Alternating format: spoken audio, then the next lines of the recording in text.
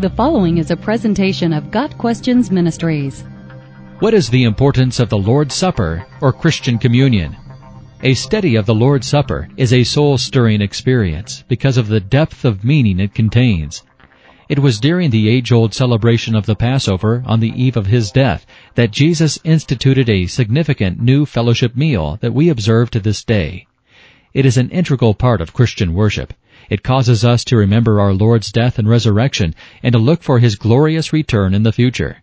The Passover was the most sacred feast of the Jewish religious year.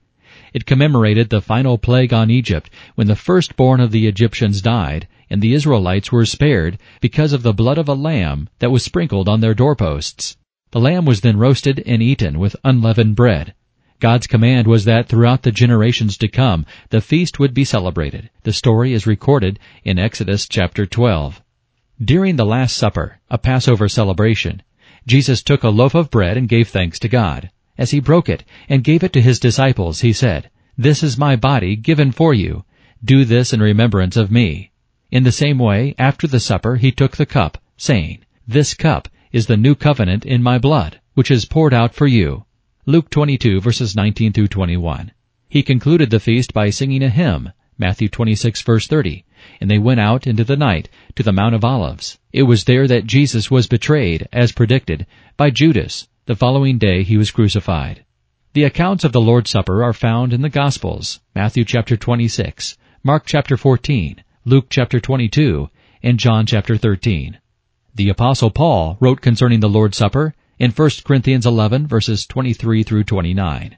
Paul includes a statement not found in the Gospels. "Therefore, whoever eats the bread or drinks the cup of the Lord in an unworthy manner will be guilty of sinning against the body and blood of the Lord. A man ought to examine himself before he eats of the bread and drinks of the cup. For anyone who eats and drinks without recognizing the body of the Lord eats and drinks judgment on himself." Verses 27 through 29. We may ask what it means to partake of the bread and the cup in an unworthy manner. It may mean to disregard the true meaning of the bread and cup and to forget the tremendous price our Savior paid for our salvation. Or it may mean to allow the ceremony to become a dead and formal ritual, or to come to the Lord's Supper with unconfessed sin. In keeping with Paul's instruction, we should examine ourselves before eating the bread and drinking the cup.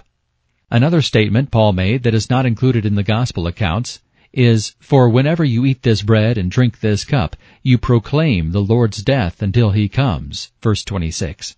This places a time limit on the ceremony, until our Lord's return. From these brief accounts, we learn how Jesus used two of the frailest of elements as symbols of his body and blood, and initiated them to be a monument to his death. It was not a monument of carved marble or molded brass, but of bread and wine. He declared that the bread spoke of his body, which would be broken.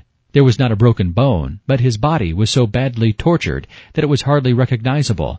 Isaiah 53, verses 4 through 7. The wine spoke of his blood, indicating the terrible death he would soon experience. He, the perfect Son of God, became the fulfillment of the countless Old Testament prophecies concerning a Redeemer. When he said, "Do this in remembrance of me," he indicated that this was a ceremony that must be continued in the future. It indicated also that the Passover, which required the death of a lamb and looked forward to the coming of the Lamb of God who would take away the sin of the world, was fulfilled in the Lord's Supper. The new covenant replaced the old covenant when Christ, the Passover lamb, was sacrificed. Hebrews 8, verses 8 through 13. The sacrificial system was no longer needed. Hebrews 9, verses 25 through 28. The Lord's Supper, or Christian communion, is a remembrance of what Christ did for us, and a celebration of what we will receive as a result of his sacrifice. Got Questions Ministries seeks to glorify the Lord Jesus Christ by providing biblical answers to today's questions. Online at GotQuestions.org.